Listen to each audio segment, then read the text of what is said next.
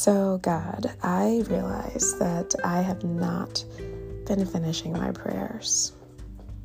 I bet if I went back and listened to the 70 some odd prayers that I've recorded on this podcast, I haven't finished them.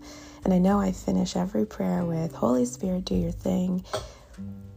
But the part that I'm missing is the so what. God, I need your help in this area so that I can glorify you in some way.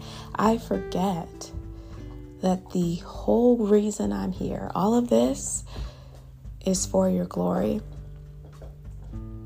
I went to this class on Tuesday as a part of a bigger course called Perspectives, and the lesson was on the story of your glory. And the instructor used this analogy, metaphor, whatever the correct term is, of cats versus dogs. That cats are all about themselves. They look at their owners as a source or a means to an end. They feed them, they house them, but half the time you don't know where they are in your home. Versus dogs, they're all up under you. Look, Nyla's sitting right here under me while I'm in my office. And they always want to be up on you. And that is very true for Nyla. But that's true also, this cat versus dog mentality. He called it dogology and catology, is true for how some people, or how people approach God. Some approach God like cats in that they look at God as that he exists only to serve us, to make us comfortable. Versus dogs, like they are in love with their owners. Some people are truly in love with you, God, and they're in love with your glory. And I've never been a cat person, God. I don't like cats, but I feel like I've been operating like a cat, if we're keeping with this metaphor, when it comes to my relationship with you.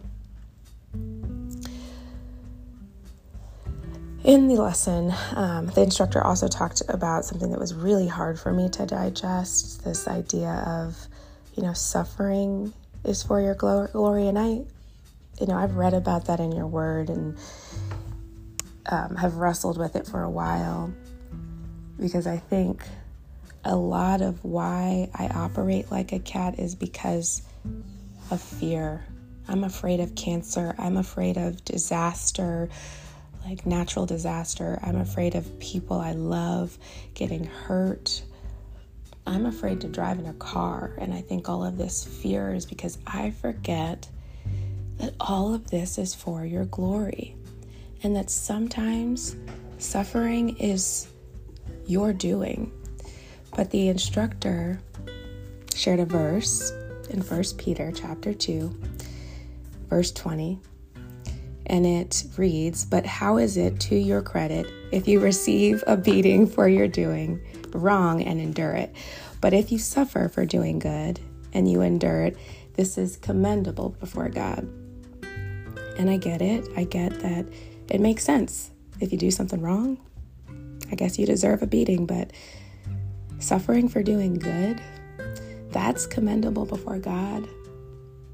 Like I said, I get it, but it's hard to digest. The instructor used this term, and I don't think he made it up. I think he got it from somewhere, but this idea of a sovereign bullet. That disaster, tragedy, the bullet, is sometimes a part of God's sovereignty.